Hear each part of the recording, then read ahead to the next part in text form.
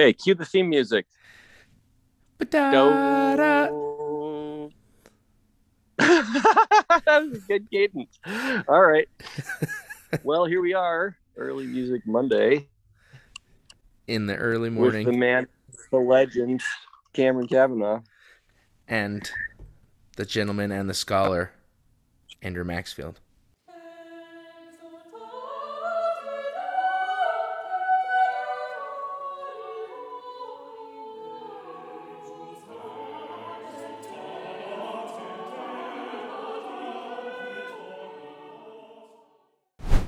So let's talk about line. Here's a little story. So I was a good little college student, which is to say, I learned about music. Um, I went Not to so subtle Harmony. jab at. Whoa, where did that come from? So I went to my theory classes dutifully and learned all about the naming of things dutifully. And in fact, I'd say that I got good grades.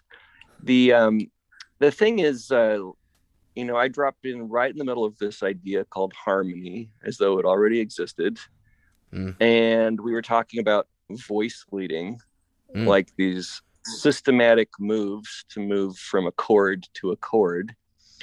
And I don't think I heard the word line Hmm. until maybe a counterpoint class as an elective or something like that. And honestly, when did I ever really hear the word line? I'm going to say it wasn't until after my music major. At least in Or terms of a concept. yeah, as an essential unifying concept for like what we're up to. Yeah. And so it was a big revelation when I came around to studying counterpoint really seriously. And counterpoint really obsesses itself with creating a line. It's like the study of the organic line, like what is a coherent line. And it was a revelation to me. So, Mr. Kavanaugh, I'm curious, when you as a choral director, as a singer, Mm. as a person who looks at scores, what does it what does a line look like through your eyes? I don't know. Um, these are hard questions. So, I think I'm like you though. My entire undergrad, I don't remember hearing the concept of line. I Dr. Staley was a big advocate of finding and um, almost like uncovering and almost manufacturing the line, and not in like a negative way, but sometimes he would create line out of nothing. It was kind of genius actually. Mm-hmm. If it was just this chordal harmony, he would create line itself. And it you know, I tend to think that it in my perspective it didn't feel as natural and organic a lot of the time, but the concept of finding it and being able to pick it out of the music was definitely a new concept for me and something that Dr. Staley put a lot of emphasis on. It was really quite amazing. So like if I were to go back into those grad classes and talk and like kind of quantify or just like clearly define what I see as the line, it's really hard to separate line musically from the text to me Mm. because it's so if you're thinking about just abstract music, it's a lot harder to identify the line, I think, because there's so much nuance and so many different like variables. So like where's the peak of this melodic idea? How does the harmonic underlay influence the push and pull? What intervals are being used between each step to Mm. also kind of magnify, amplify the push and the pull. And so I think that it has a lot to do with this sort of, when do we feel the sufficient tension and release of any given kind of melodic, harmonic, or really larger musical idea. Mm-hmm. So in on the paper, it's sometimes really tricky to just see it because, well, this looks like a nice melodic arch, but that might not be line because that might be a small part of the line. But I tend to think that there's a lot. I think the long phrase and the long line are much more significant than the small minutia of each individual moment. Yeah, so there's line at a micro level, Yeah. like how is a phrase constructed, right? And then there's line at a macro, which is more like what's the narrative arc, like what's the big line through a piece. Yeah. And I think that when we're talking about choral music with text, the micro line can really be manipulated to you put a little bit of dynamic emphasis on the strong syllable of a word, and then you kind of back away and de-emphasize the non-stress syllable of the word. Mm-hmm. And right there's a little moment of micro line that you've created. Does the music enhance that ability? Are you think about Renaissance music. If the line is just this scalar motion upwards, well, that's naturally going to crescendo because higher frequencies travel further. Do you add 10, 15% to that to just make it so it's that dynamic is intentional?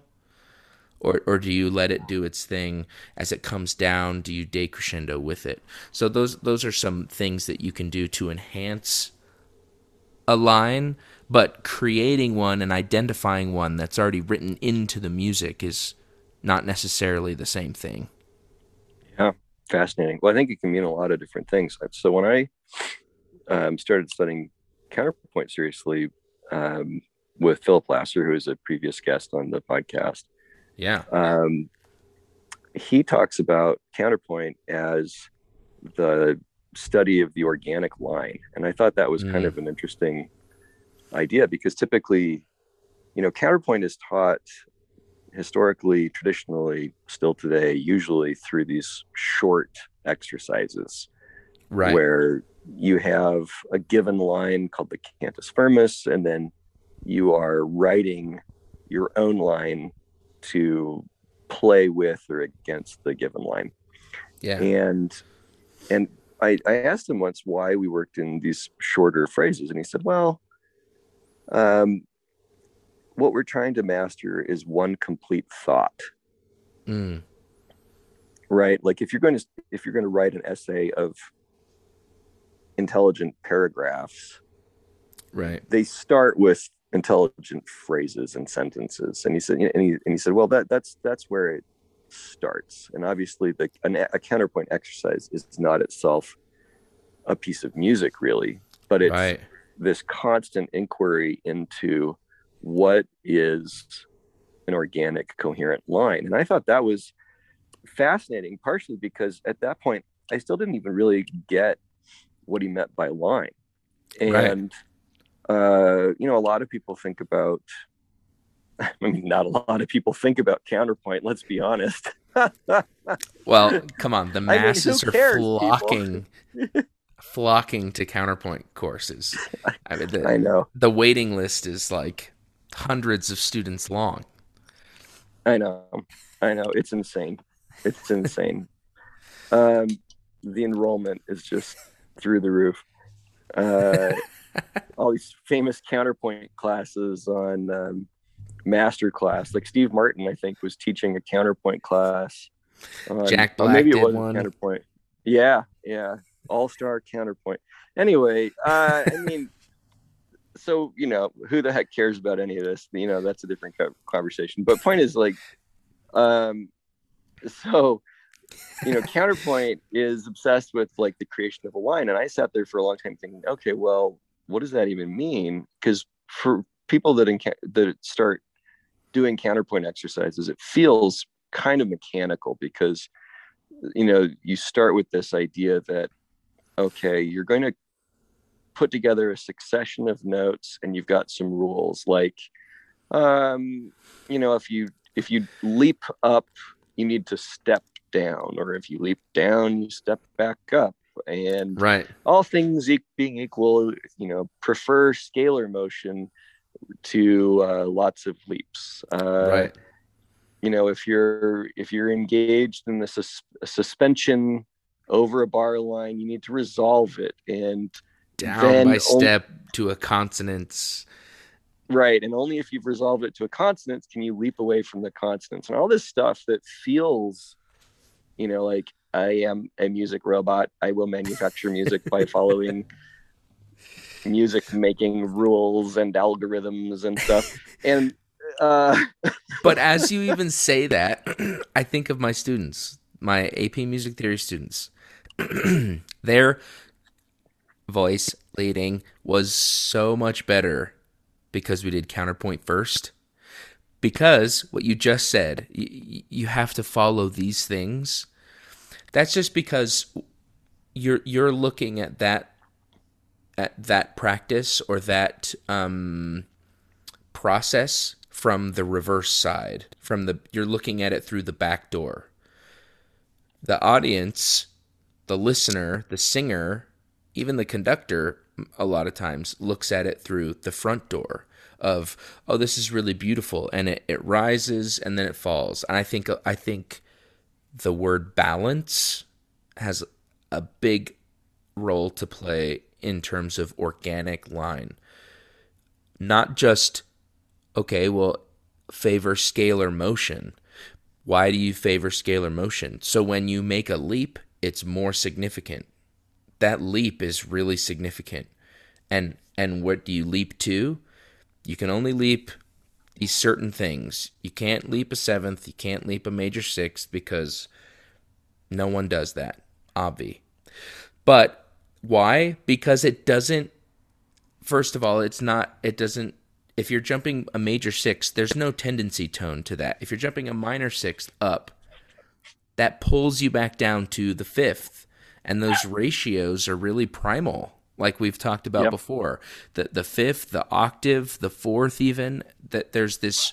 So that's pulling at your human heartstrings because of the way our bodies are tuned. And so when you scalarly move and then you have a leap, all of a sudden you've created this balance. You have this dissonance that resolves to a consonance, and you have this balance.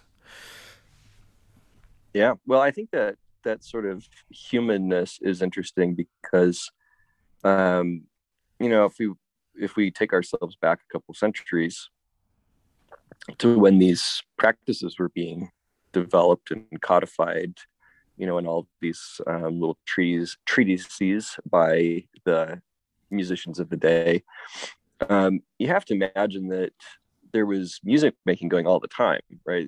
Right.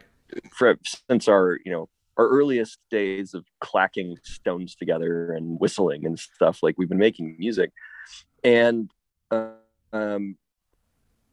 music that people, if you imagine, like, what were people singing, not maybe in the church, but in the home, what was it? Well, it was tunes, it was stuff that just held together organically. And I think if you think about folk music and tunes that come from the people, what makes them coherent? Oh, well, it's kind of interesting because they, not all the time, but most of the time, they follow similar kind of guidelines. And there's something like organic and human and coherent about a tune. And I think a lot of people that were trying to figure out this practice of how do you make something that holds together on its own. Well, okay, so there's some principles, aesthetic principles to follow, and that in a lot of ways that's what became this practice of counterpoint. The thing that was really interesting to me as I started studying this is that I noticed there's a difference between an organic line and a melody. Yeah. Like, when you think about Hildegard, for example, and you hear these long successions of notes at one level, but these long lines, and they hold together elegantly, and they feel intact, they feel coherent, they feel organic. But in some ways, I feel like they're not exactly the same thing as a melody, the way that we think about it now. Right. When we talk melody now, we're often talking about something that feels hooky and memorable. It has a personality and a twist, and it's something that stands out sort of preeminently over the other stuff that isn't the melody. Right. And I think of the word pattern too. Like there's some sort of motivic characteristic. If people were watching this, they would have seen that really great hand twirl thing that I did. That was a really good motive gesture. That's actually how it is in the textbook. It just shows a little video. This guy. When you're up there conducting, you're like, well, it's a motive moment. Yeah. Oh no, he's motivating again. Yeah. But it's really interesting because if you drop into studying music at the moment of harmony, where it's sort of a foregone conclusion that you have a melody and other stuff, right? Then the difference between melody, which has all these kind of standoutish qualities, and a line, which is a coherent musical thought, so to speak, that difference is kind of blurry. And it was really blurry for me because I kind of got what a melody was. Right. But what I didn't get was how a melody is a line, but not every line is a melody.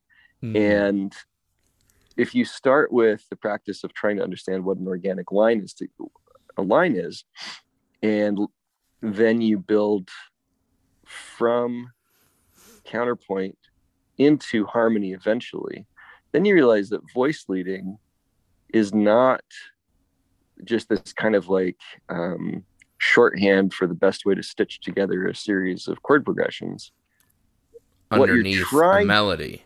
Under a melody, yeah. Even if you have a melody that's preeminent, right, what you're really trying to do is make every voice into a compelling organic line that holds together on its own right. And when you think about like the famous like super boring alto part, right, the drony, endless alto part, I feel like that is a byproduct of learning voice leading without learning counterpoint. 100%. Because, well, when you talk about it, it makes me think when you say the word complete thought. If I were to like start a sentence or start a thought,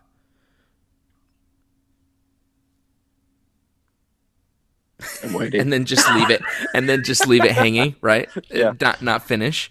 Yeah. All of a sudden, we are like compelled to finish that line, compelled to finish that thought. And I think that's a lot of the time, like you said, the melody can have that same sort of drive to be completed, but it doesn't. What am I trying to say? If a individual part, like you said, does not have that compelling, like, oh, where does this part go? Even if it's not like memorable or hooky or catchy, then all of a sudden it's lacking in its line, because the whole point is to drive us forward. Even in minimalist music, that's intentionally not um ornamented, or like very um Like think of goal lots. oriented. Right. It's much more just like the same for Hmm. forever. There, Hmm. it actually does pull you in and drive forward, even though they're almost intentionally not. Yeah. It's Yeah. so I think that, yeah, that's my thought. Well, I think, It's complete. yeah. Yeah. Yeah. Well, I like the writing example where if you're going to build a compelling essay out of compelling paragraphs, you build compelling paragraphs out of compelling sentences, and then Yeah. sentences out of phrases, right? And if Right. you think about a piece of choral music, these days, it's a convenient shorthand to say, well, this is an SATB with limited divisii, and it's such and such difficulty. And these are all important characteristics, but if you look at a 4-part choral work, what you should see is a bundle of strong, independent, organic lines that drive you inescapably from the beginning through the middle to the inevitable end of the piece. And you don't just have a soprano with some other stuff. Right. You know what I mean? You don't just have like a melody and filler. What you should have or could have, I mean, I guess maybe that's a choice. Maybe I'm making it, sort of an aesthetic judgment here, but what what you can have is an alto part that is a succession of compelling organic lines, phrases Right. into sentences, into paragraphs to the end. Same thing for the tenor and the bass. And at different moments, they all have their important high point, their tension, their release, um, where, it's a little bit like the Eiffel Tower or something, where you can zoom in and say, well, it's just a bunch of triangles, and every Right. little triangle is strong. But then you zoom out and you're like, oh, it's Yeah. it's Whoa. a it's a whole thing. Like at the cellular level, it's composed of strong individual cells, and then at the organism level, it's a vibrant organism because of line. Yeah. Totally agree. And that's what makes it, if you think of all of then the voice parts together being a single line, it only really works well, I think, and holds up when each individual part is also a very strong, compelling Yeah. line. Because if it's not, the whole piece may be that way, but it's not going to hold up because your altos are going to hate it, and Yeah. there's going to be something about it that you may not be even be able to quantify or describe, but it'll be maybe like a one hit wonder. It'll come and be like, ooh, that was a cool shiny thing, and then it will fade as time goes on because the foundation's not there of the line. So that's why I think that, and I think that choral, like having the text accompany the music, is Mm. actually a really strong, crutch isn't the word because it's not a crutch, but it's definitely like they work together. It's this, they if you're not paying attention to the text, the line that is inherent in the text when you're writing the line of music, it also won't hold up.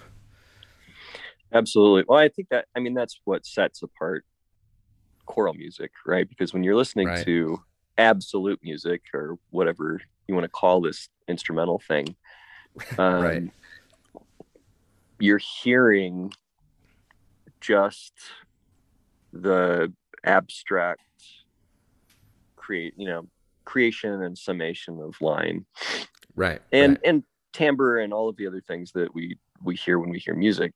But with text, the words not only create rhythm, they've got rhythm embedded in them, but they Right. have the phrase level information of, gathering and releasing tension. They tell a story. There's all of that information in the text. And I mean, obviously that's what makes choral music so exciting. It's so beautiful, right? Is it's got that, like, double, right? It's like 2 layers of frosting, Yeah, exactly. It's so in your face. It's like musical diabetes. Wow. I don't know if that description is going to hold up. Well, when you said 2 layers of frosting. Yeah. Okay. It's where my mind immediately went. Right. Yes. Yeah, that was a bad example. Should I retract my frosting? I think I'm going to retract frosting. Or maybe this episode is brought to you by frosting. Or 2 layers. Little Debbie. Little Debbie. Diabetes in a package. Do you think Little Debbie would sponsor our podcast? Probably. Who wouldn't sponsor our podcast? Let's be real. I know. Again, the hundreds and hundreds of thousands of people flocking to Counterpoint class are all just like, they're going to break the server because of all the downloads. Right. And I want all those listeners to go buy Little Debbie products this morning. Cosmic Brownie, I'm telling you, the Cosmic Brownie or the Fudge Round. Those two, man. Oh, I like the peanut butter thingies. Like the Nutty Bars are also good. Nutty Bars, that's what they're called. Also very good. I mean, my knowledge of Debbie Nutty snacks. Bar is good. 2 Nutty Bars, a little bit more dangerous. 3, I mean, then you're in coma territory. You are. So that would be like, yeah, I got nothing. But choral music could be like musical diabetes. I think we just did full circle. 1 bar is just the music. The other bar is the text. Together. Put them together. You have Nutty Bars. Yeah. Okay. Well, we're sort of a work in progress as far as metaphors go, but yes. But Little Debbie's sponsorship is going to make up the difference. It's true. It's totally true. So you have a question on here, actually, that I want to ask you. Oh, okay. Because I think it's profound. Well, number 1, profound. Number 2, I don't know the answer. Like 2 layers of frosting. Yes.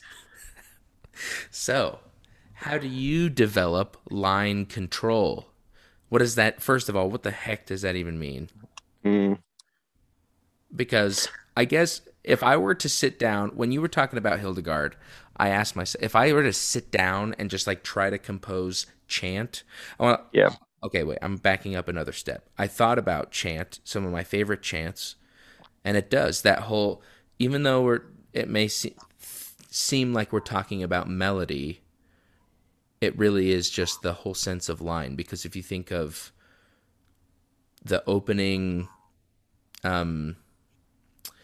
cantor line of the chant, it oftentimes goes up like a question, and then the rest of the group comes in, and then it kind of falls. But then how does the next line start? Well, maybe it starts going back to the same quote-unquote tonic, but maybe it starts on the 5th scale degree, or maybe a different one. With the modes, it's all kinds of different in terms of our melodic and common practice ideas, but in terms of line, it's the same exact concept of question, answer, but then that's just one small portion of it. So going back to Hildegard, she has the same thing, but maybe not as clearly delineated. But each phrase of the text that she's setting has that kind of, question, response, thought, complete thought, comma, period, whatever. But if I were to sit down and just try to write like a chant, it would be, as the British people say, utter rubbish. Because it wouldn't go in. It seems like, oh yeah, it's just this unison chant. It's not that hard. But man, to give it line and direction actually would take a lot of work. Well, that's why it's a cool exercise to try that, to try to write a monophonic chant line and to stay exactly within the mode, which, Renaissance, pre-Renaissance, the mode actually told you the range of Mm, a part two, which is a totally weird idea to us now. I mean, to say that something was in the hypodorian mode meant that the the way that we would talk about it now, the D is the final, and then the range would go up a fifth and then down a fourth above and below that D. You might have an outer lying pitch that's a little bit higher, a little bit lower, but it has this kind of centricity in the back towards the D, and you would cover all of the pitches in that mode statistically. Every 20 or so pitches, you'd probably be covering most of them, and you'd give a little bit of preference to the final, to the fifth above, the fourth below. You'd create these sort of right. anchors so that it felt like it was completely at home in its little mode, its little suit of clothing called hypodorian. And it Yes. would have its cadential conventions so that it's resolving down at the right moment. There's all these kind of like conventions for like how do you write that thing. And I think that's why that's why this conversation is interesting to me, because what you're doing right there is you're obsessing over a succession of pitches and asking yourself, how do I make this succession of pitch like the most bare creation musically that you can think of? How do you Right. make it hold together elegantly, organically, so that it feels like it's coherent? And like if you're doing, if you're trying to write a chant, or if you're trying to do a counterpoint exercise, you can figure out pretty quickly things that don't hold together organically. Yeah. Like, Oh for yeah. example, if you were to write, do mi so mi do mi so mi do mi so mi do, just like these successions of little leapy intervals, Hmm. we would call those arpeggios, but Right. it would be very obvious to you that an arpeggio is not a line. Right. It's just this kind of like leapy stuff, and it has its place. Like if you want to create a harmonically oriented passage that does not call attention to itself, you use arpeggios. It's Right. like it is literally just harmony stretched out over time. But if you want to write a chant, if you want to write a counterpoint, what you're obsessing about is the succession of pitches. Mm. And pretty soon you start saying, oh, I get it. If I'm going to write something that sounds elegant, coherent, organic, it'll have a single high point, a single low point. Yeah. It'll gravitate towards its home with its Right. own kind of internal logic that closes up all of its own gaps, that doesn't leave these sort of weird hangy pitches. And then And and it then kind of go reaches ahead. that peak, the golden ratio, Sure. right? I think of the Newstead, or not Newstead. What am I saying?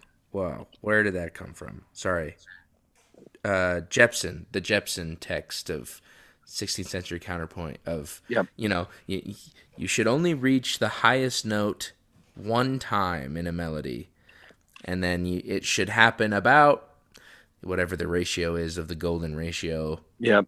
2/3 of the way through, and then it should fall back down. And he talks about writing a melody or a cantus firmus, but kind of like you said before, he's actually talking about writing a good line, Exactly. not really writing a melodic concept. Yeah. Well, if you think about like writing a hooky melody, something that um will be an earworm, that'll be, Right. something that people walk away humming. It might do things that you wouldn't do in a counterpoint exercise. It might have like a lot of repetition on a single pitch, or a cool unexpected leap, or you would Right. leap a seventh. There's a place, whatever. Yeah. And that's Totally. all fine.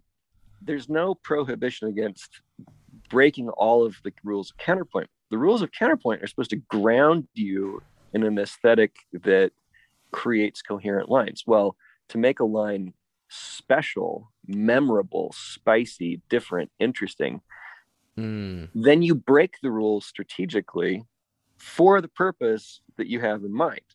And because they break those aesthetic primal tendency pulling gravitational rules, that's what makes them memorable. Yeah. Boom, roasted. Wow, that's amazing. Yeah. Yeah.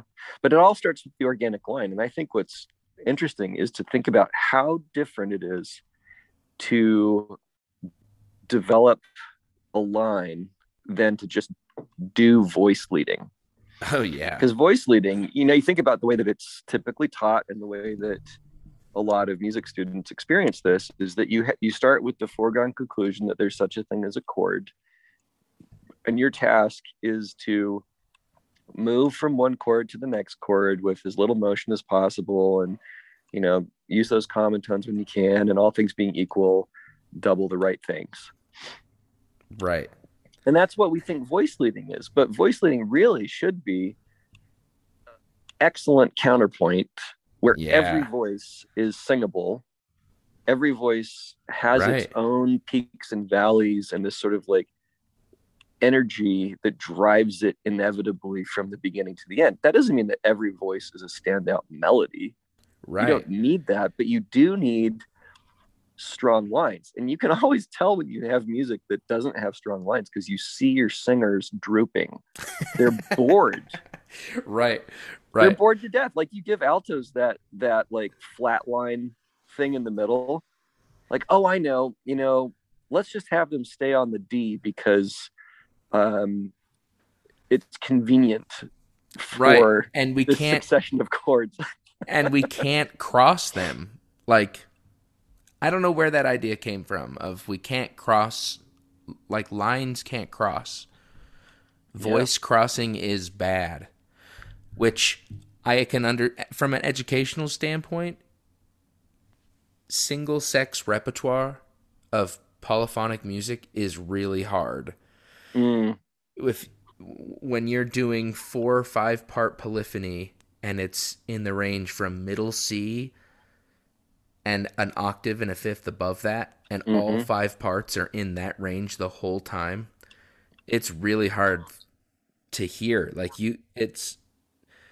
it takes some training to get your ear to do it, and to not be confused when people are below you and then above.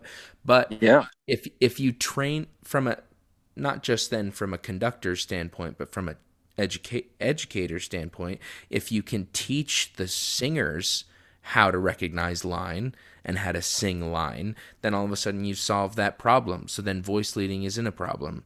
I mean, it still might, oh, I'm an alto. Okay, no, I'm not an alto. I'm singing the altus line of this thing. That doesn't mean anything. That just means that it's this place in the order, the end. But you asked, you asked earlier about how do you develop line control, and I think line control is developed by doing counterpoint, basically by working in small abstractions where you say there's no like inherent absolute higher order good to never letting your voices cross. Big time. What you're trying to do is maintain these kind of like layers or strata, and say, I'm going to have, because there's like inherent vocal properties that we've sort of codified over, over the centuries, whatever. If you want 4 independent voices, then most of the time you want them to be operating in independent strata, because once they start crossing, if they cross in sort of clumsy, Right. uncoordinated ways, then they lose their independence.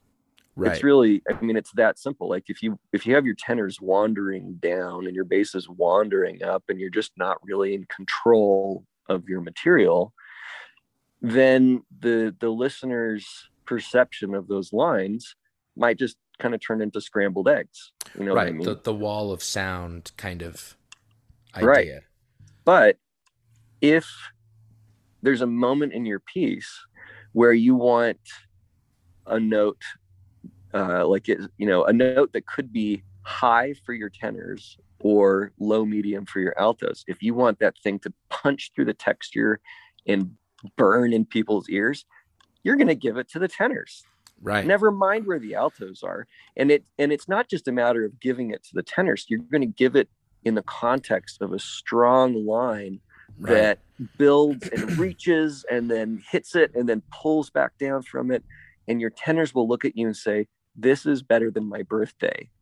This is so much fun." And the altos will sing. look at you and say, "Of course you did." Yeah, I know. But then you give it to the altos next, right? And Oh, it's not, 100%.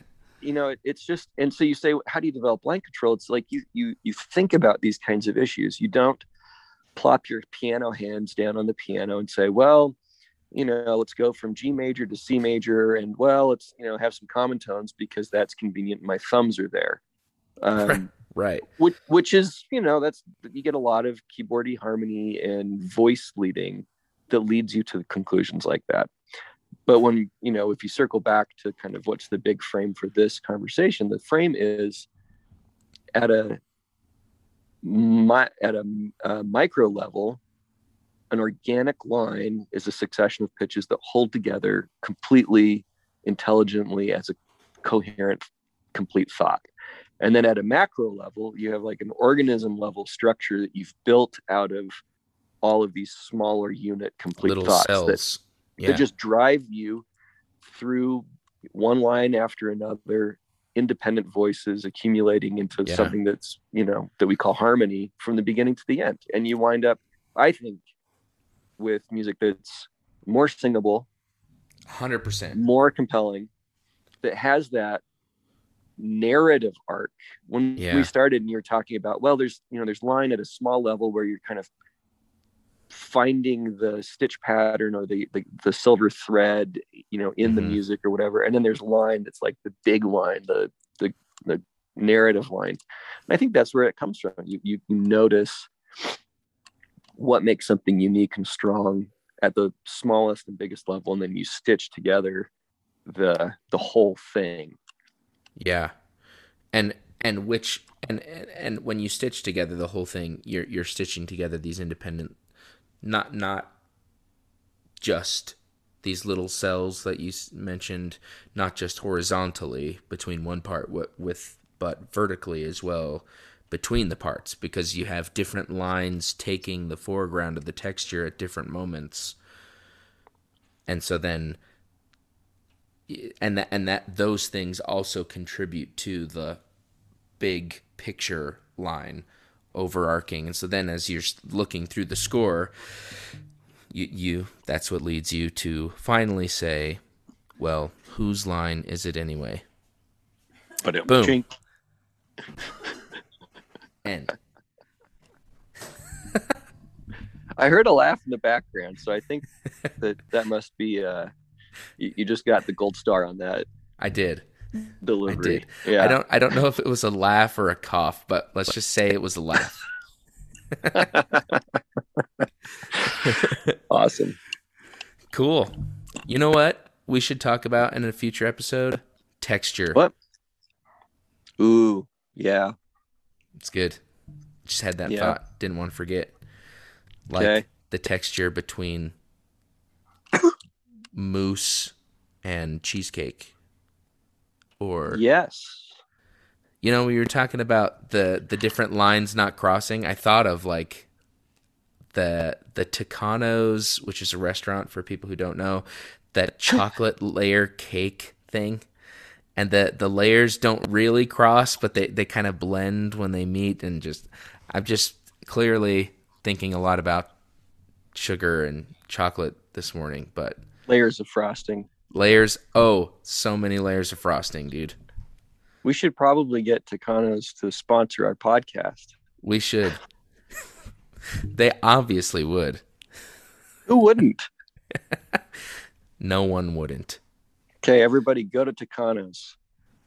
And then buy Little Debbie afterwards Yes. for your double frosting diabetic double line choral music symbolic metaphor. There you go. No, let's talk texture next time. That sounds super interesting. Yeah, gonna be really, because talking to my students about texture and learning how to define texture myself musically is really difficult, but I think it could yield some cool discussion. Yep. Okay, man. Rock on. Okay. Outro. Outro. We did it. Okay. See you next time.